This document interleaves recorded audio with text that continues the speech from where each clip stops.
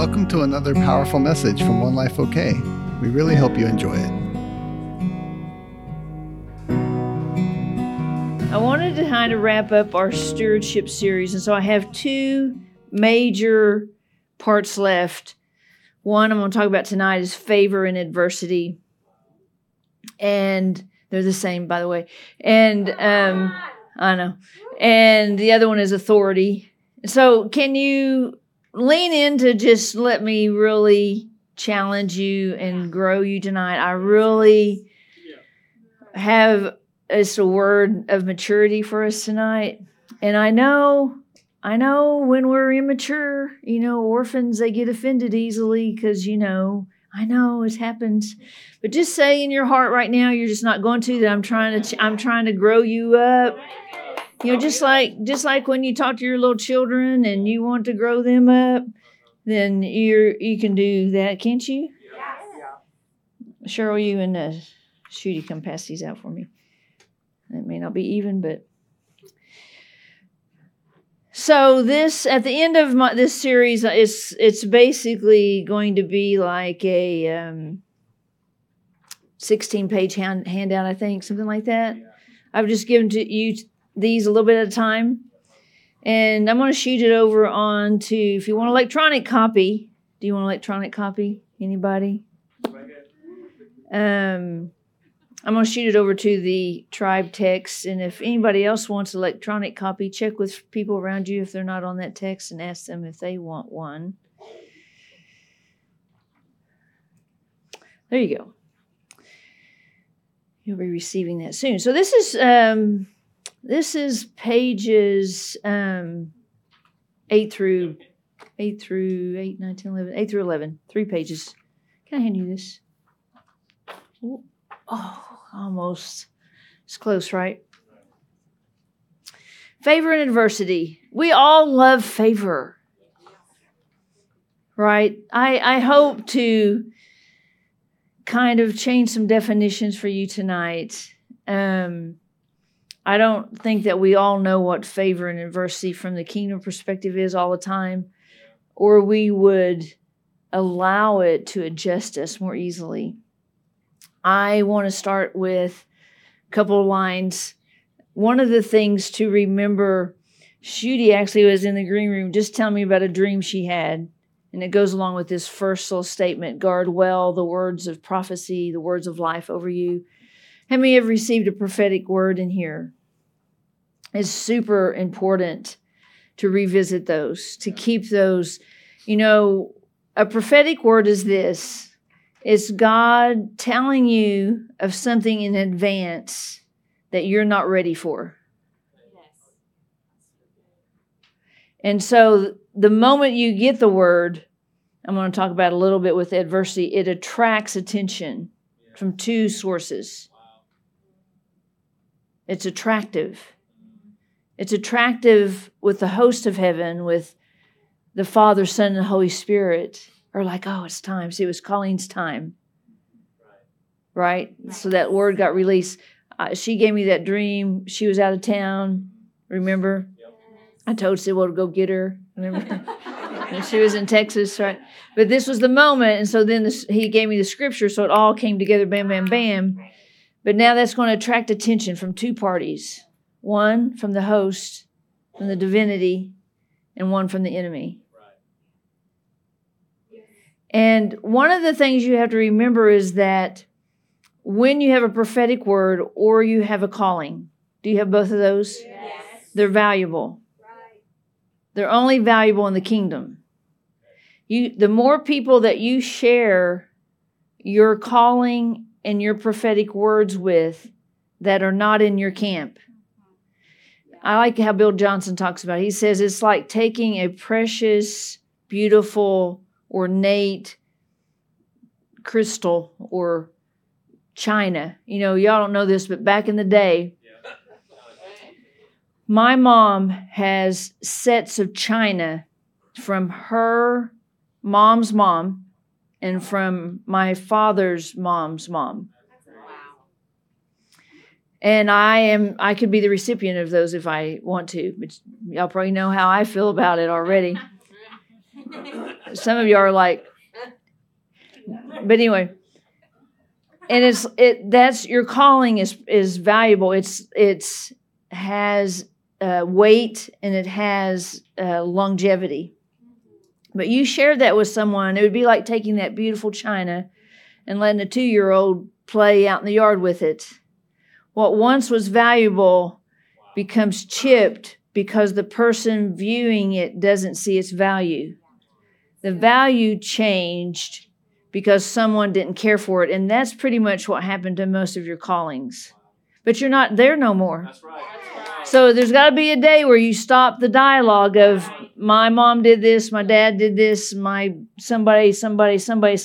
Everyone's got the done me wrong song. And so you got to say, but is that now? And not a single one of you in here that has been coming here can say that that's happening for you now. Right? Right. Okay. So that means you have something valuable and you have to guard it. If I could come to your house and guard it and put stuff around it and tell you, and you guard it and you grow it. Write that down.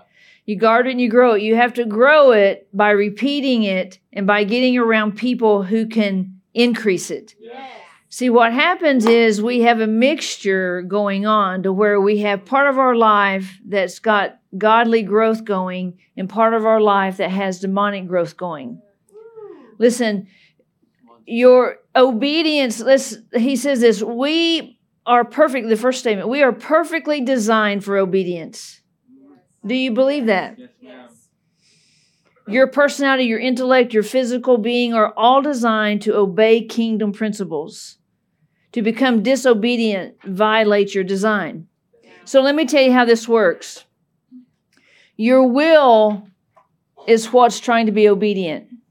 He designed you to be obedient, your will. Every time you say yes to the will of God, you exercise a muscle. See, my yes is super strong because I exercise the muscle of yes. Can I tell you, I remember the first time I ever had peer pressure. You know, it doesn't really matter, but in my high school of 2,500 people in Moore, America, 2 grades, 11th and 12th, 2,500 people. That's a lot of people. I graduated with over 1,000 kids in my class. Can you imagine sitting at the Myriad and listen to over 1,000 names? That was a 5.5 hour process, and they were like that. But I was super popular because I was the best female athlete. I got the best female athlete award, and so everybody knew who I was. I was in the paper. But listen, I remember when peer pressure happened. In my team, my senior year, everybody drank but me. It was just known. They'd come to the game drunk. And I injured my knee my senior year, and the coach walked in to the gym where all the girls were on the team, and he said these crazy words, "I am sorry, I've ruined your season because I made her play, and now she's out for the rest of the year." That was peer pressure. Nobody liked that. Right. Listen, a bunch of teenage girls that no one came over to me and said they were madder than some wet hens. And I hear they're mad. Or wet cats, they're mad too, right? See, that was the beginning. I remember the pressure. You know, there was this thing they had in Oklahoma called Allstate. And you had to go try out for it. Well, I was hurt.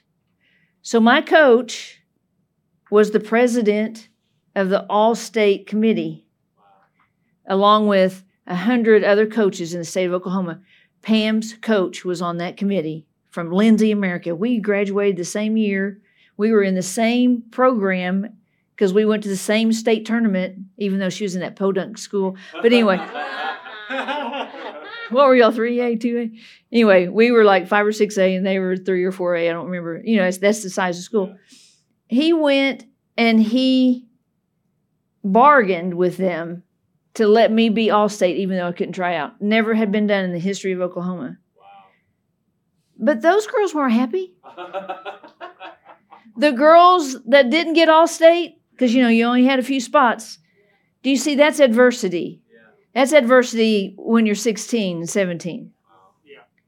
But see, my yes muscle, was always for God, always being obedient, not drinking, not doing the peer pressure, not being mad at them even though they were mad at me. I remember I would come home crying because no one was nice. I had 0 friends my senior year. 0 friends. Because why? That's adversity. But see, I was designed for a yes in the middle of adversity. See, you wouldn't have known it, and it wouldn't matter today. I could have drank with them. I could have peered with them. Right? Because that would have granted me favor with them. Now you understand why favor and adversity are the same thing. Because, see, I'm designed a certain way. When I work with my design, so what did God do? Even though I had adversity, He had people rallying for me. I didn't say anything to my coach about, I didn't even care, honestly. I didn't care if I was All-State. I didn't care about all those things. But that was important to him. He died a few years later, and a coach came to me and said, "Do you know what he used to say about you?" And I said, "I have no idea." I didn't personally think he was a great man. Like, he would scream and yell at us, not me, but everybody else. And he said he would trust you with his life. Wow. I only knew that guy 15, 16, 17, 3 years of my life. That's favor. But right in the middle of favor, I had adversity. They were the same. And see, when I realized that this muscle, I want y'all to be more resilient. How many feel like they could grow in the area of resiliency? See, Pam and I were super resilient. I've never met 2 people more resilient than us. Why? Because our yes muscle got exercised in obedience so much. So many times we said yes when everybody else was saying no. So many times we put our name on this building. Just me and her are carrying the weight, the financial weight of this building. We didn't put One Life on here. We didn't put your name on there. Our name, because why? It's our yes. Our yes, it's resilient. Because why? We have a promise. What is the promise? That we won't miss the presence. That made me want to sign my name on a $4,000 a month building. That you get to come in here and at the touch of a button on my phone, I made it cooler and warmer for you tonight. You didn't even have to get up and run around or anything. That's abundance, because my yes muscle is really strong. And see, since I was designed that way, I go naturally with the yes of the kingdom.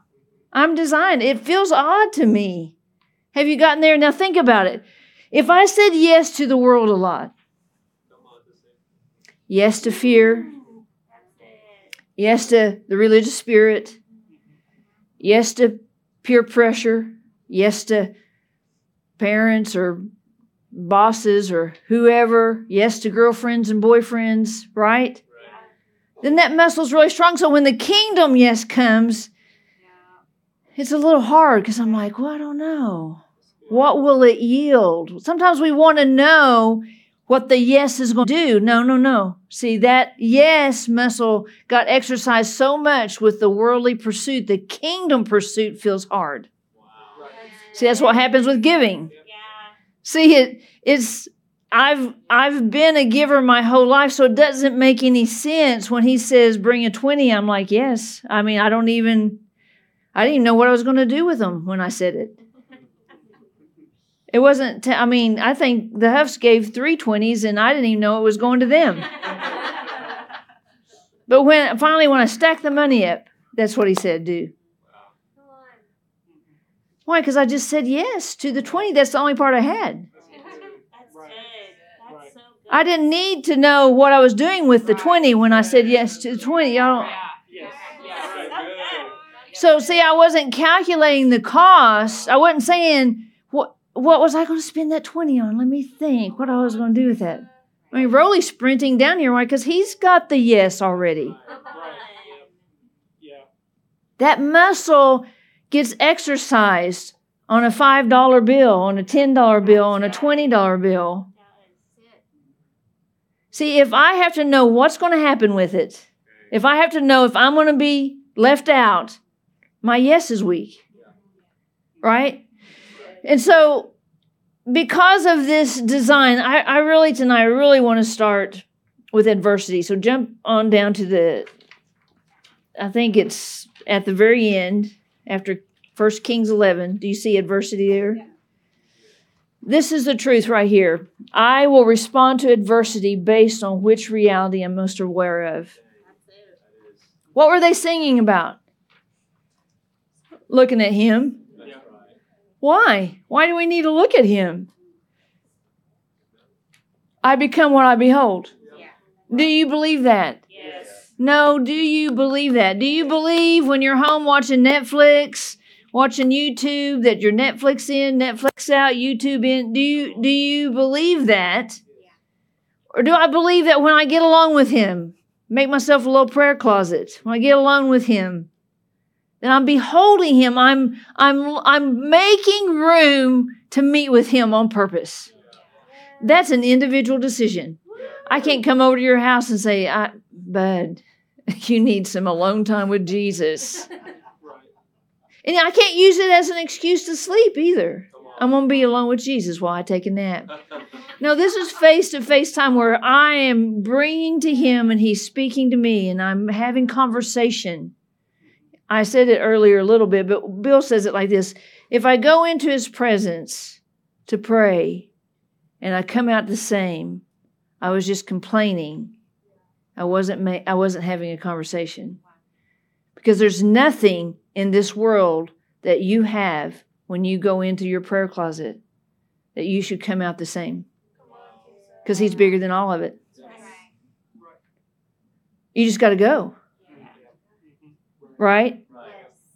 So when I become more aware of his kingdom, now you may not be raised in a family where anybody's aware of his kingdom. Maybe you're the first generation kingdom awareness person. Shudi and I were talking about that too in the green room because she had a dream about that too.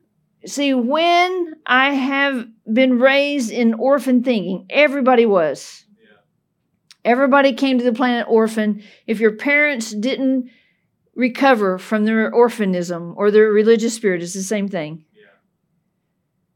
Then they modeled, they imprinted on you wrong definitions of why you're here.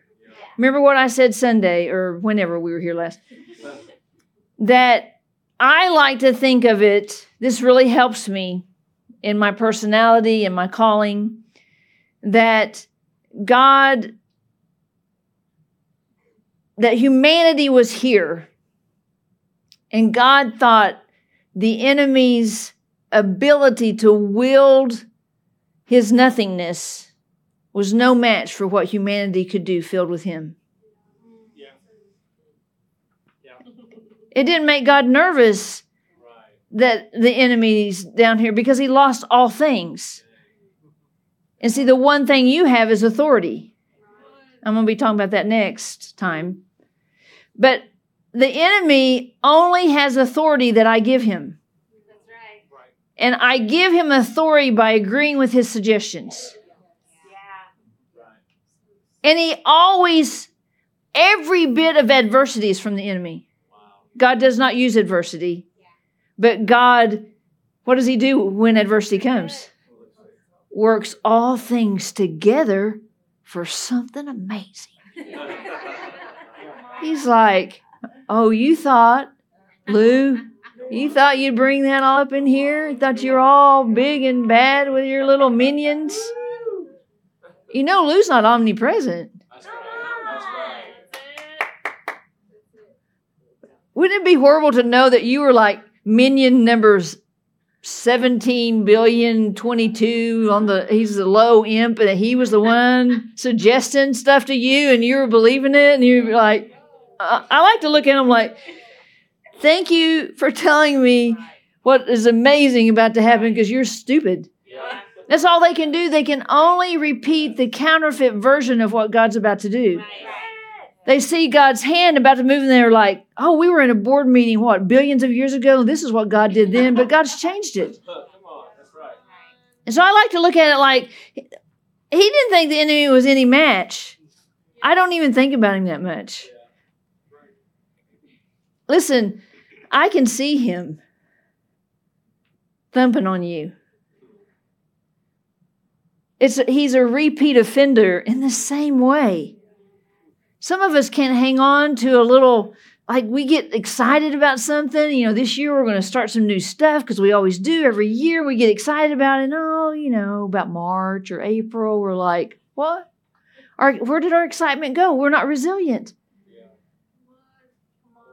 Somebody didn't show up, or they didn't come, or they didn't seem excited, or they were PMSing or something. And then all of a sudden, I'm just oh, well, I've lost my joy for the calling. Do you remember this next statement? Jesus slept in the storm because of his reality. In his reality, there's no storms. Remember whenever the disciples were out in the boat, what was Jesus doing? Did you think he was sleeping because he was tired? No. I can't, because his reality, there's no storms.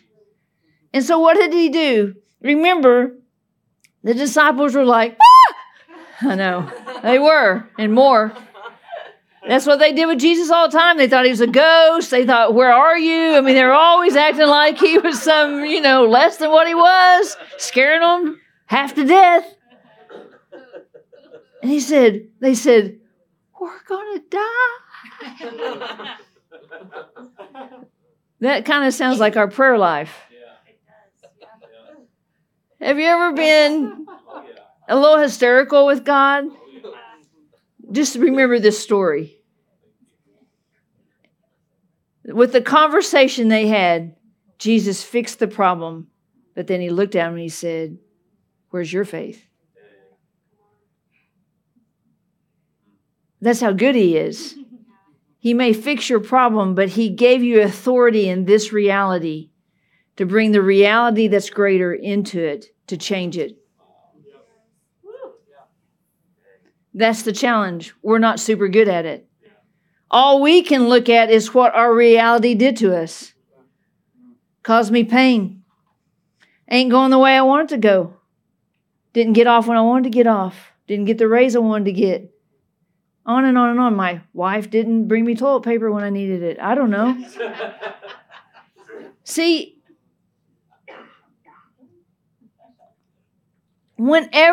this next statement, whenever I've tasted of the kingdom, and see, this is why it's so important to have moments of encounters. Have you tasted of joy? Okay, well, look at that. It's this invitation to what? To a lifestyle. All experience is an invitation to the lifestyle. So the enemy wants us to experience crapola, right? And it's an invitation. What does crapola do? It makes everyone super small, super resistant, super offended, super small, right? Can't hope, can't dream, don't have courage. Everything's disappointing. Everything's just going to turn out. How many were raised? Don't get your hopes up. Nothing good's going to happen. That is so not kingdom. You're going to have to change something. You personally are going to have to make an adjustment to have John 10:10 life. You just are. You're not going to be able to carry that same vocabulary, that same thought process, those same actions, those same definitions to have John 10:10. You're just not. See, you got to stamp on what's going on, who it's from. Adversity is from the enemy, no matter what form it comes in. However, God knew he would bring adversity. And he didn't care.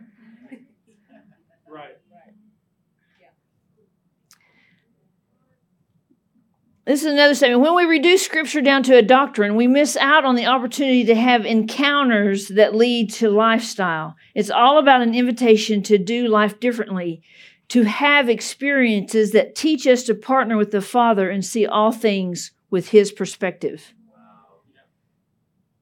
How quick are you? Think about the last thing that felt adverse to you. You know, Lynn missed her hair appointment time today. That she felt that was adverse. Right? Look at she don't even want to look at me.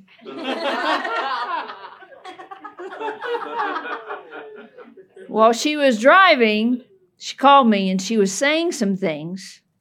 I said, "Oh, you're giving me a sermon illustration right now.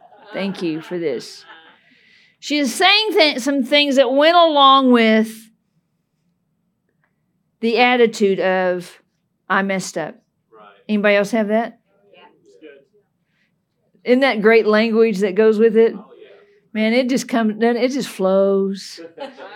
Flows right on out, doesn't it? Yeah.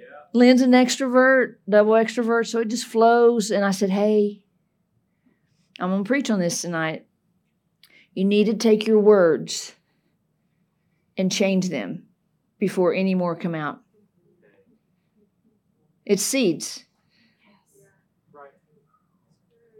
And she said a couple other little things. I said, take your words, do something else with them. So she did. I'm assuming she did what Mama said, what I said. And guess what? She had a different experience. This is what she said. She won't let me come late. Late? Did I just cut out on that? She won't let me come late. And she was the nicest she's ever been. We go to a double extrovert hairdresser, so sometimes she can be a double extrovert on us. So her experience changed. I guarantee you, if she had continued to say, then she'd had a different experience. Have you ever beat yourself up verbally when you mess up and then you go get a friend? Hey, come here. I want to beat myself up verbally with you. I have some people in my house that do that. I'm like, don't do that. Why? Because they're seeds.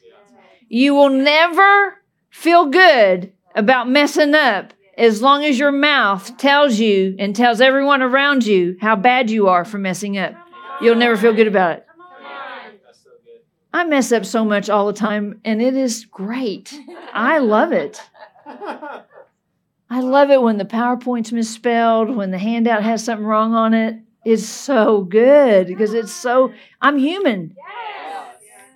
I have no expectation it's going to be perfection. And see, I can't take the Word of God and reduce it down to my experience. It is meant to challenge my experience to line up with it. Right? I already said this, every wind of adversity is not from God. I like these scriptures. It says, so shall they fear the name of the Lord from the east, from the west, and his glory rising of the sun. When the enemy shall come in like a flood. Now, later in life, we decided that God was going to come in like a flood. But whether the enemy's coming in like a flood or God's coming in like a flood, God's flood wins. That's right. That's right. The Spirit of the Lord will raise up a standard against the enemy, no matter what size he is. For who? Those that fear the name. What kind of fear is that? Reverence, awe, wonder. Wow, you're amazing. You're big. You're doing so good at being God. I just like to tell him that on a daily basis. Oh my gosh, you're so good at being God. I don't need to be. I don't need to be. Yeah. You're going to do this. You're going to raise up something against the flood. Or you're going to be a flood. Whichever one it needs to be. Look at Proverbs. If you faint when under pressure, you have need of courage. Come on. You're not an idiot. Let's go. You just don't have courage. Yeah. So when pressure comes, you faint. Listen, you're going to have this tonight. Tomorrow, there is going to be rain. It rains on the just and unjust. Adversity is coming. And God thought it nothing to let the person who makes adversity live on the planet with you. Right. Come on. Right.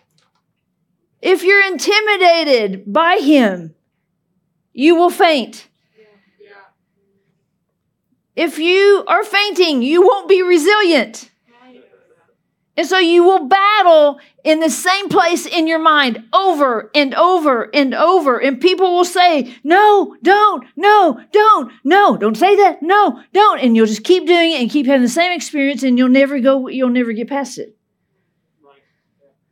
Your seeds are sowing out in your landscape. And you'll run along and there'll be a plant there one day. And that thing will be like, what was that little guy?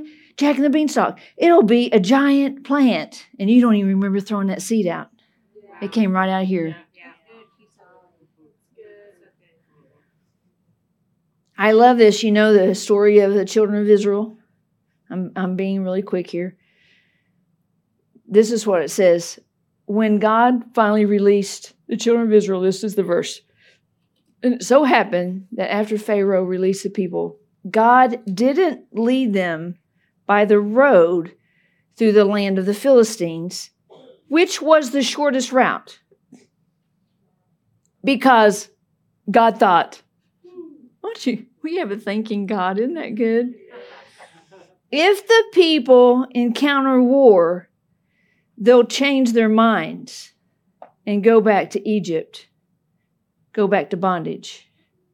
But if you read a little further, a month or so later, God led them to face the Philistines. So what is the implication? They were ready.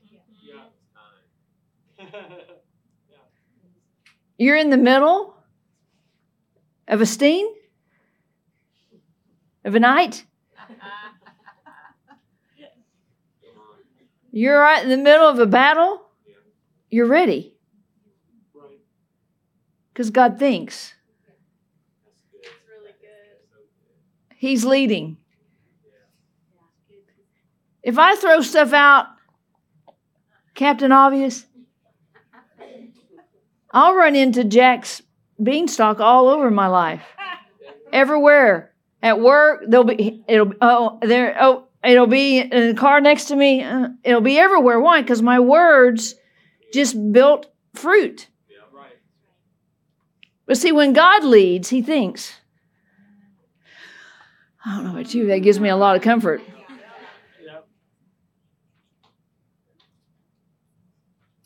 Adverse winds in the kingdom are invitations to a breakthrough. Bill gave this example right here, a sailboat and a rudder. The sail is your heart and heart attitude. So when something blows up against you, give me something that's blown up against you today. Besides this almost missing her hair point, that would have been tragedy. On the world scale, it's major. Anybody had a adverse wind recently? My tires were bald. There you go. Bald tires. Adverse wind, right? Doesn't feel good, does it? I could preach on that. But anyway, what's my attitude towards the adverse wind? That's what catches the wind. That's what catches the sail. I'm stinky. Oh, the enemy's like, oh. And what happens? I blow into another problem. This happens all the time, I'm telling you. Have you ever had a little issue, and then 5 minutes later, another little 10 minutes, stub my toe. Oh my gosh, in an hour, it's like 6 things. Anybody ever know? That's because my heart attitude didn't catch wind of the Holy Spirit. He would have drove me, because he thinks. He'd have drove me right on. But no, that stinky heart attitude got all in there. And look at that rudder right there. Begins to make some declarations. Begins to confess what I see, what I saw, what I know, what happened last month. Mama. And see, when I get in a habit of doing that, I go from adverse wind to panic a lot. My trajectory to panic is really short. A little thing, oh my gosh, this blah, blah, blah, blah, blah, blah, blah, blah, blah, blah, blah, right? Because I go to panic. And you may not even be saying it, but if you're thinking it, it's the same thing. Introverts. It's the same thing. What's he doing? He's trying to let what the enemy tried and meant for harm. I mean, the Bible clearly states the enemy came. He lost his place in heaven, came to earth to kill, steal, and destroy you. He can't do that to God. God's not inhabiting here. We are. We are meant to do something with our authority, not just confess what the enemy's doing. We're meant to take what the enemy's done in somebody's life and speak enough words over that heart that it begins to believe again. It begins to be infused with courage again. It begins to say, well, gosh, things might be different for me. Until you get to the point where one day you're like, things are just different. I'm not hoping or thinking, it is. God's role in our lives is often limited by our own personal fears. Just do a little scorecard on yourself every now and then. Heaven's up there going, how are we doing today? Let's go naughty and nice, shall we? Faith and love. Which column are you in? Faith and love? Or are you over here in fear and false confession, cruddy confession? Which are you? Do a little scorecard. I didn't start with favor because when we're in favor, we're in favor. Hey, they saw me. They gave me a raise. See, all orphans want to be seen. All orphans want to be rewarded. In the kingdom, I know my reward's waiting. I don't need one from you. I've got one from him. And let me help you. It's better than the one you could give me.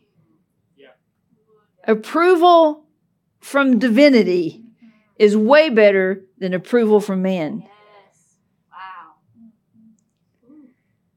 When I choose fear over faith, I violate my design.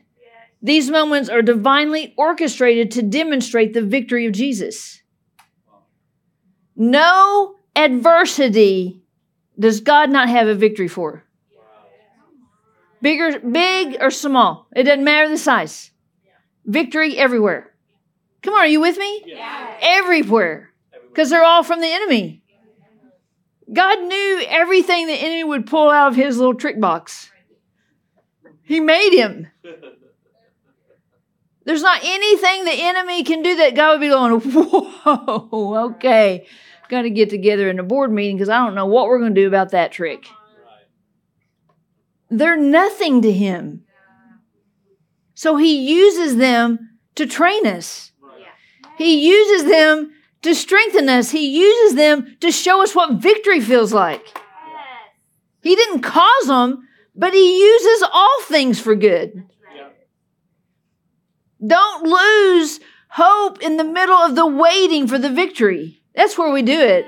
We're wanting it instantaneously. I mean, let's be honest. We want to smash our toe with a rock.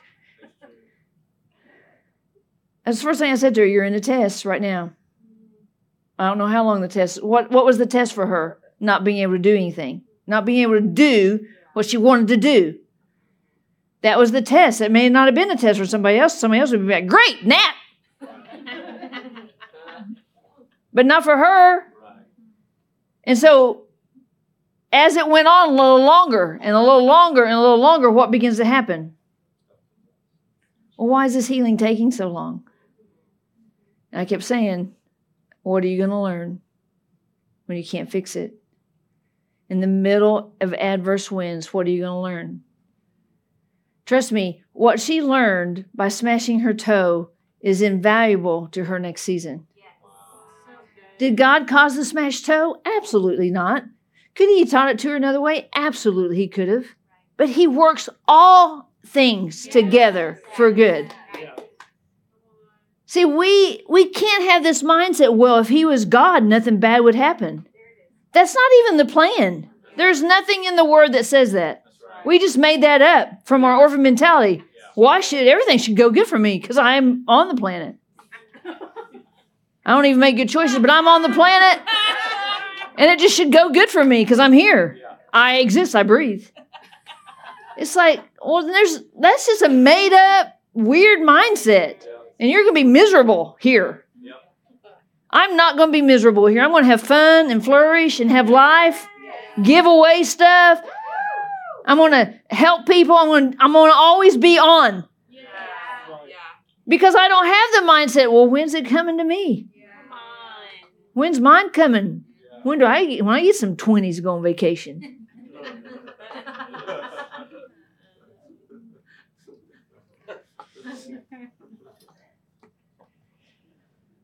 Where am I? Adversity comes from the enemy. When my conversation about adversity lines up with the enemy, I empower the destruction.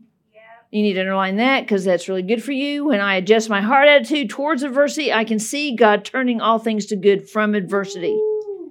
Just a turning of the heart attitude. Trial and difficulty from the enemy's perspective is to dislodge me from what God has said. Where did he do that? In the garden. With Jesus when he was tempted. He's trying to dislodge you. How strong is your resolve to hold on? That's what I said at the very beginning. If you don't know what God said, if you give your God stuff away to people who don't value it, it's going to be chipped and chunked. And when it comes back to you, it ain't going to look nothing like what God said. Someone's going to have chipped away and said, and how would that happen? Well, how God did that? Why have been now? And pretty soon, he's got this little piece of mint, and it's like, I don't know. I'll just kick back and see if God does it. That's what we did with prophecy when we were dumb. Sit back and I'll just see if God will do anything. He's sovereign. Oh, I've heard that so much. That's not the plan. That's not the plan. Every lie of the enemy comes in two forms: to question what God has said or to question who I am. Which one is he targeting you today? He's going to target one of these two every day. If you don't know who you are and you don't know what God said, it's going to be a long road. You're going to have nicks and bumps, and you're going to be battling when you should be sleeping. You're not going to be able to sleep because you're battling. Those two things. When those two foundational truths become compromised in my heart, they put me on a very weak ground to stand on. That's truth right there. That's what adversity does from the enemy when I don't see God's perspective. It chips away at my foundation. Have you been there? Don't you hate it? Yeah. Insecurity is wrong security exposed. What are you going to do when the Holy Spirit comes and exposes you? Exposes your weakness. Exposes where you're a right fighter. Exposes where you're still trying to say, well, my dad did that to me. My mom did that to me. Yeah, but when are you going to say, nobody around here is doing that to me? When your insecurity is exposed, it's just God saying, you're not secure in who I am. My little arm is not short. I am faithful. I am true. I am yes and amen. Remember what I said last week? 7,700 promises. That's more than one a day for a whole year. I'm not a good math girl, but I'm pretty sure there's maybe 2 or 3 a day there. The enemy has no authority over you. He can only get authority from those who have it. Who has it? Humanity. That's who God gave it to. When Jesus came, that's what he did. He got back the authority. And what did he say? Here's the keys. Don't lose it. How did they lose it? They lost it because someone made them question what God said. That's how they lost their authority. Because my authority to do anything on the earth is in the name. Yes. Not in my name, not in my ability, nothing. Just in my faith in who he is. My faith in the name. The name that's above every other name. I just need to learn to wield it. Are y'all with me? Yes. Now, Bill talked about this story. I wanted to repeat it, the riding the thermal. He was talking about eagles and how they have this ability, just like with winds in a sail, to ride a place in the sky where there's a wind coming. And it's just like with like a plane, that's a glider plane.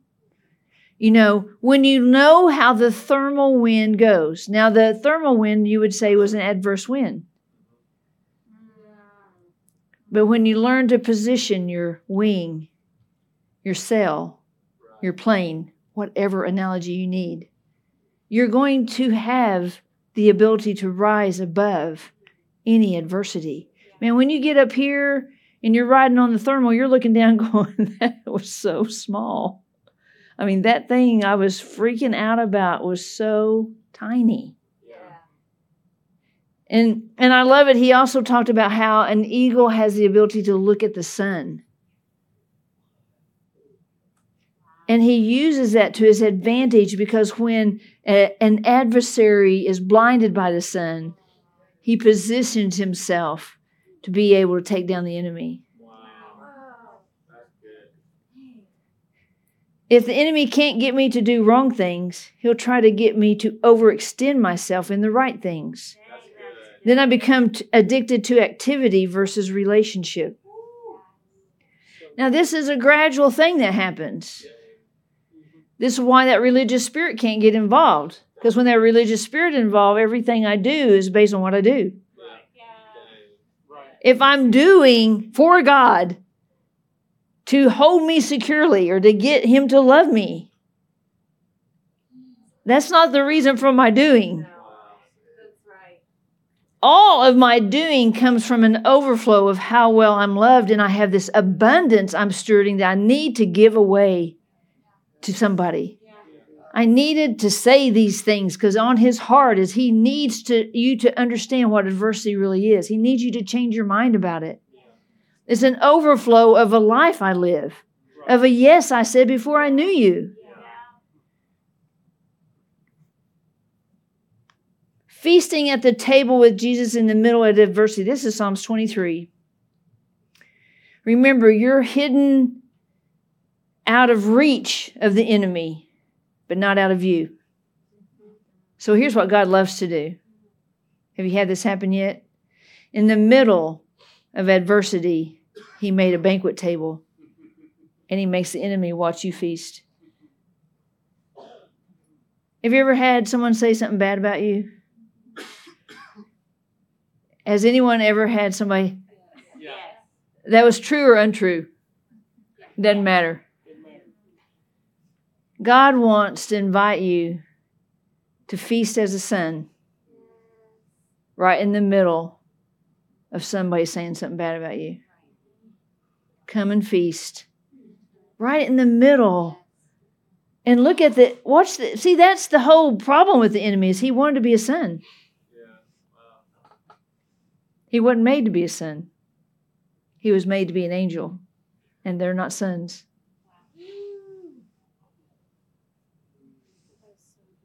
Only humanity gets to be a son with rights of a son.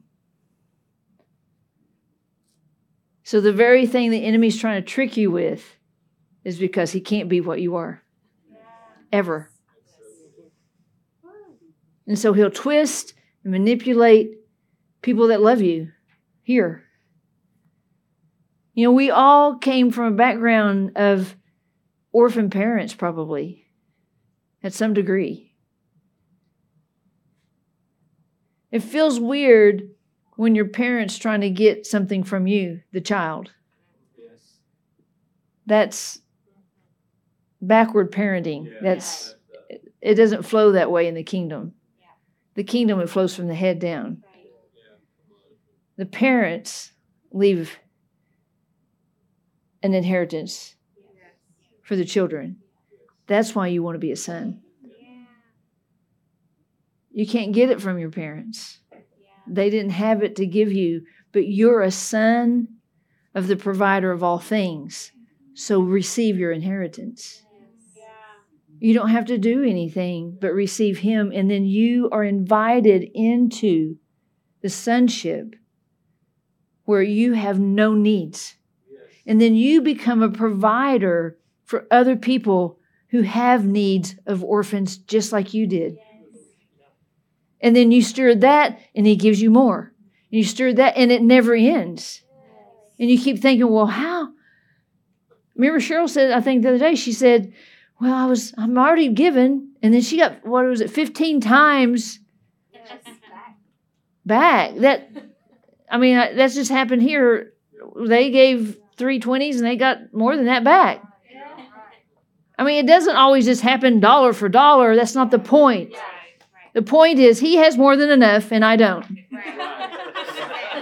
And the way for this sonship thing to work is I give when he says, and he keeps giving, and I keep distributing it, and I keep distributing it. When I start hoarding and I start getting scared, then I've shut down the flow from him.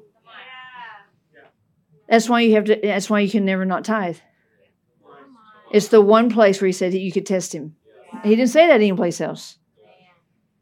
See if I won't pour you out of. See if I won't. That's what he said. That's his words. But you first have to keep the house going. Yeah, come on. That's right. That's your mission on earth. First, make a place where people can come. It was here when you came. Make sure it keeps going.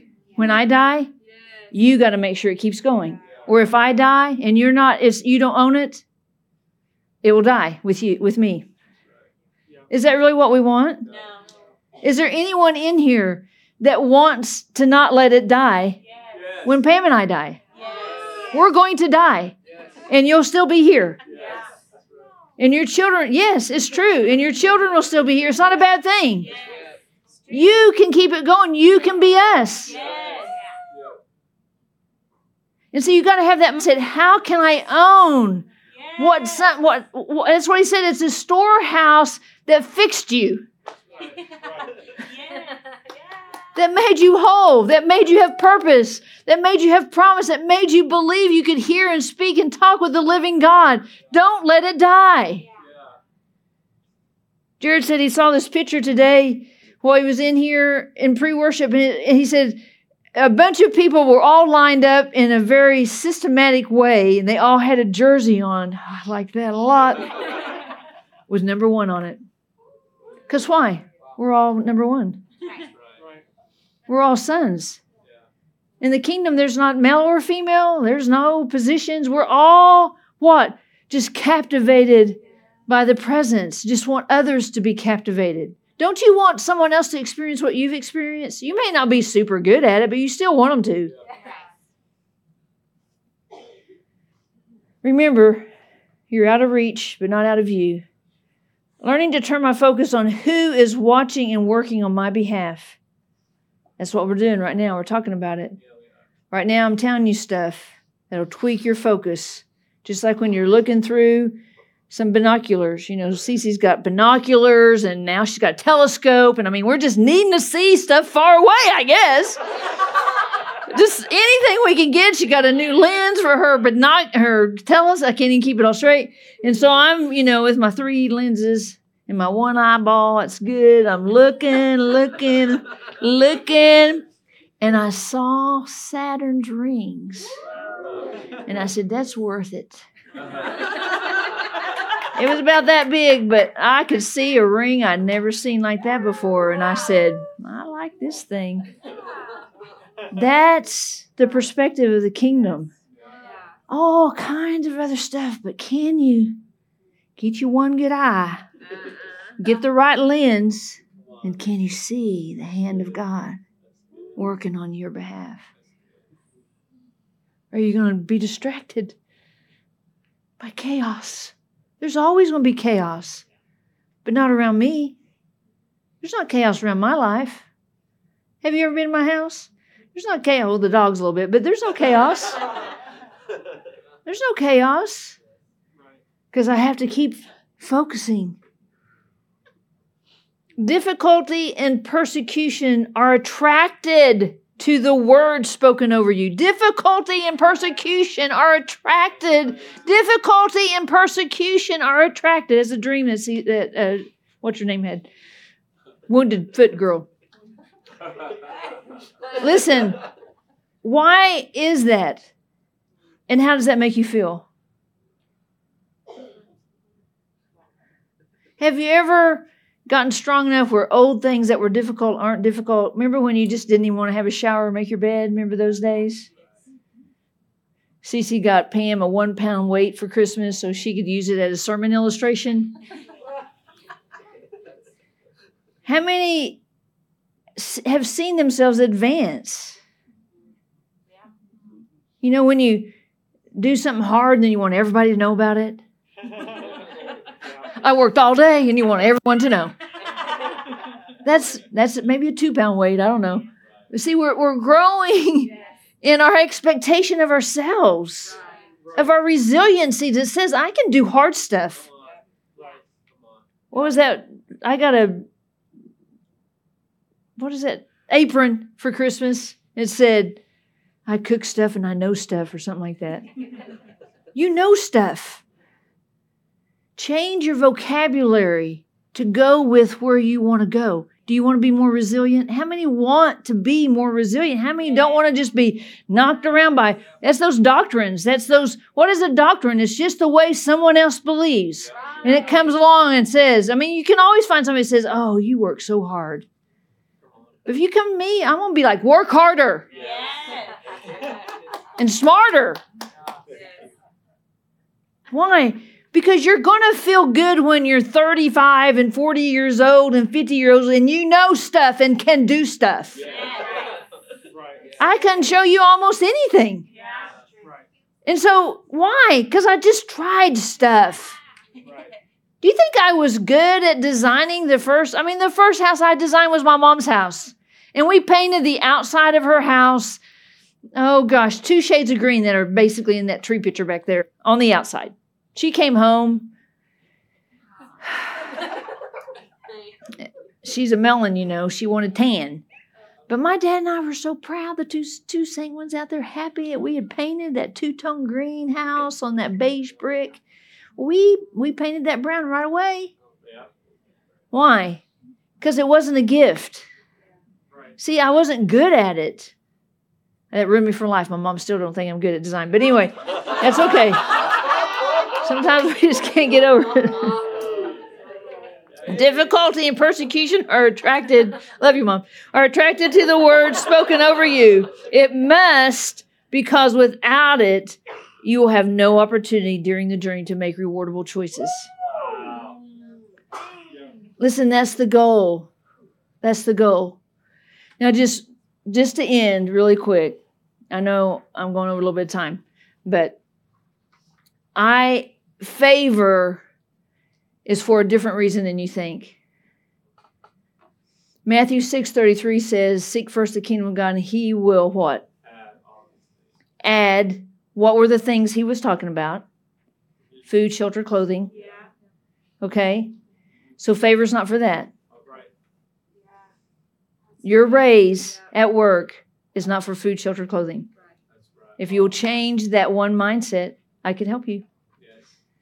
If it's for food, shelter, clothing, you're going to stay in an orphan mindset your whole life. Are you seeking first? That's the first question you have to answer. Favors for something else. This is a really good way to say it. The kingdom is made up of realms that are meant to be experienced. Okay?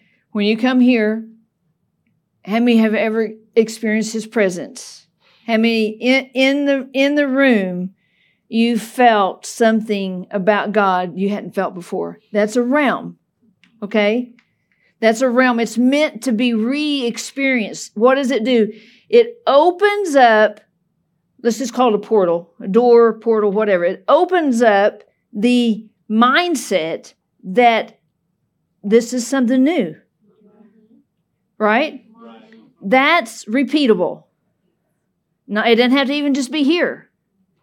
But see, for it to be repeatable, I have to make opportunity for it.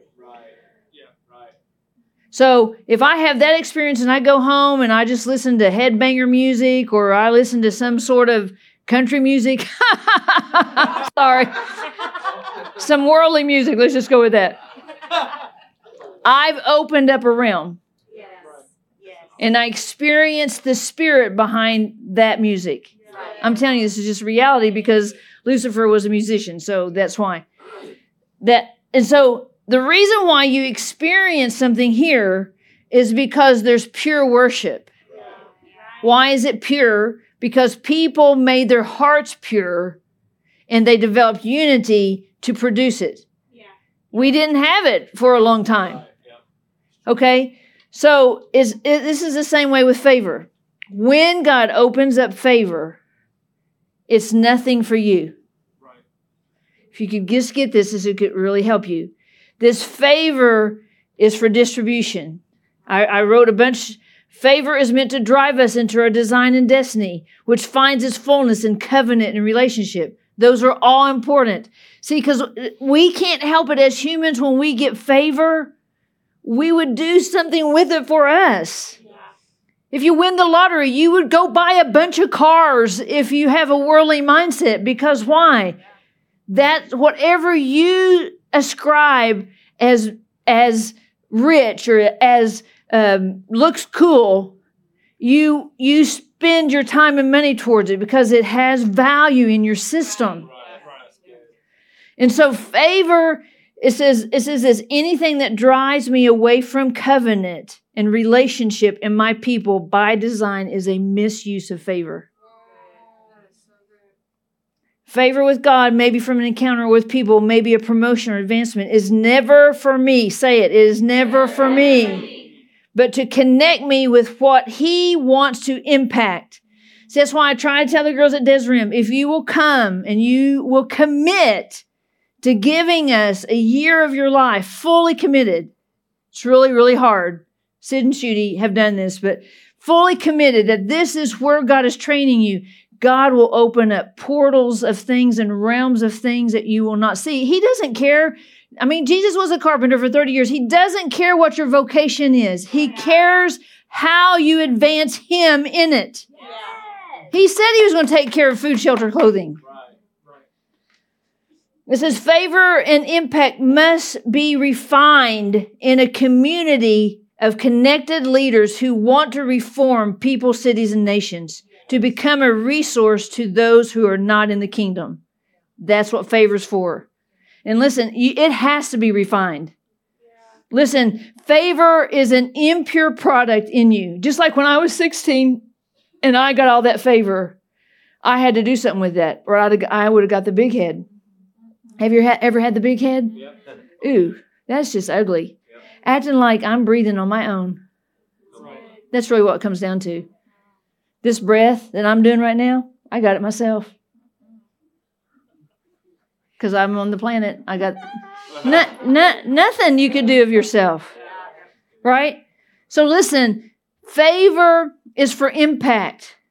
Adversity is for refining. They go together. They're the same thing. Favor is not given to me for me, but to impact the people I'm around. It's part of my destiny to follow God where He leads. He leads me to the places He wants to give me favor, to love the people at that location like He wants to love them. That you just have to ask yourself that question. At work right now, are you loving people like God would? If God was with you every day in your little car, are you loving people, or are you just getting it done to get to the next destination, which who knows what that is? Lunch? Home? Right? You have to realize He's granting you the ability, which is favor, to steward it well, to do something with it. It's not for you. It's not for you to get a prize or an accolade or get on TV or nothing. It's for you to impact people with His love. And if you're not loving well, then you're misusing your favor.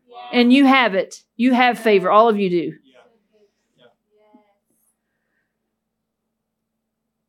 Don't make excuses for the favor of God. Don't turn the favor of God into a self-expression for yourself. There is a tension both in favor and trials. Both drive us somewhere. Both are meant to drive us deeper into Him. Without the right understanding of favor, favor can lead to self-promotion. How many of you ever had that happen? Man, you didn't want to, but you were just puffing. You just got all big. Ain't like you did it. Look what I did. Look, boy, I did it. I did it. You didn't do it. It says, when my definition of why I have favor is off, I will miss the point of favor. And I must learn to monitor my heart, my words, my attitude. These things can set the course of my life. Now listen, you can read those scriptures, but I just wanted to point out this one thing, that King Solomon is such a great story. The same thing happened to him that happened to Adam and Eve. God, because of his father, granted him, remember when he asked what he wanted wisdom. God granted him wisdom, right? But God granted him favor with other nations, but he just had one stipulation. You cannot marry any foreign wives. Isn't that crazy? I mean, maybe you would have said, you cannot have ice cream anyplace else. He probably would have had all the ice cream in the world. That's what we do when God says a no. It's like we crave it. It's like, I got to have that. That's where addiction comes from, because I don't understand. And so what did he do? It says it right there. You can go read 1 Kings 11. But he literally made, what kings did in that day was they would make treaties with other countries by intermarrying, so that king, like if I married the king's daughter, then, that king would protect my land, right? But God wanted to be the king. He wanted Solomon to be a son, but he gave up his sonship for other women. And even it says right there, 1 Kings 10, it says, basically, God gave you this favor because of his love for Israel. Right. So see, think about it. Whatever favor you get is because of his love for whatever the target is. So don't then go rearrange and try to move yourself into position to get something you already have. That's what I wish you could get this. That's what we do with favor. See, we don't remember how we got there. You didn't get there by anything on your own. And so don't try to manipulate the system of something that you already have been freely given. And so he's such a great example. And the last two things I want to say is the more favor you have, it's right there under 1 Kings. Please go read 1 Kings 11. The more favor you have, the more costly your sins are. And I'm responsible for the wake that I create. Yeah. So listen, wherever you have favor, you create a wake. Yeah. If you mess up with your favor, you create a wake. Yeah. A great story is if a boat is fixing a dock, it drives down a little peninsula, and it's called the no wake zone. Have you ever seen that? That's because if you drive a big boat down there and you drive it fast, what happens? creates a wake. And what happens to the little boats?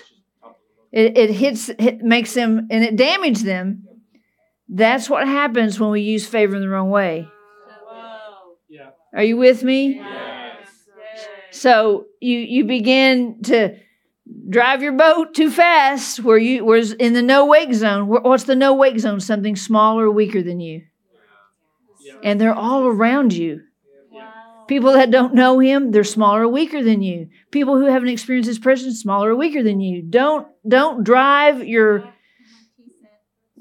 pride-filled boat about what you've experienced where there's a no wake zone. And be aware that favor is not for that. Okay? Yeah. All right. Okay. I think I'm done.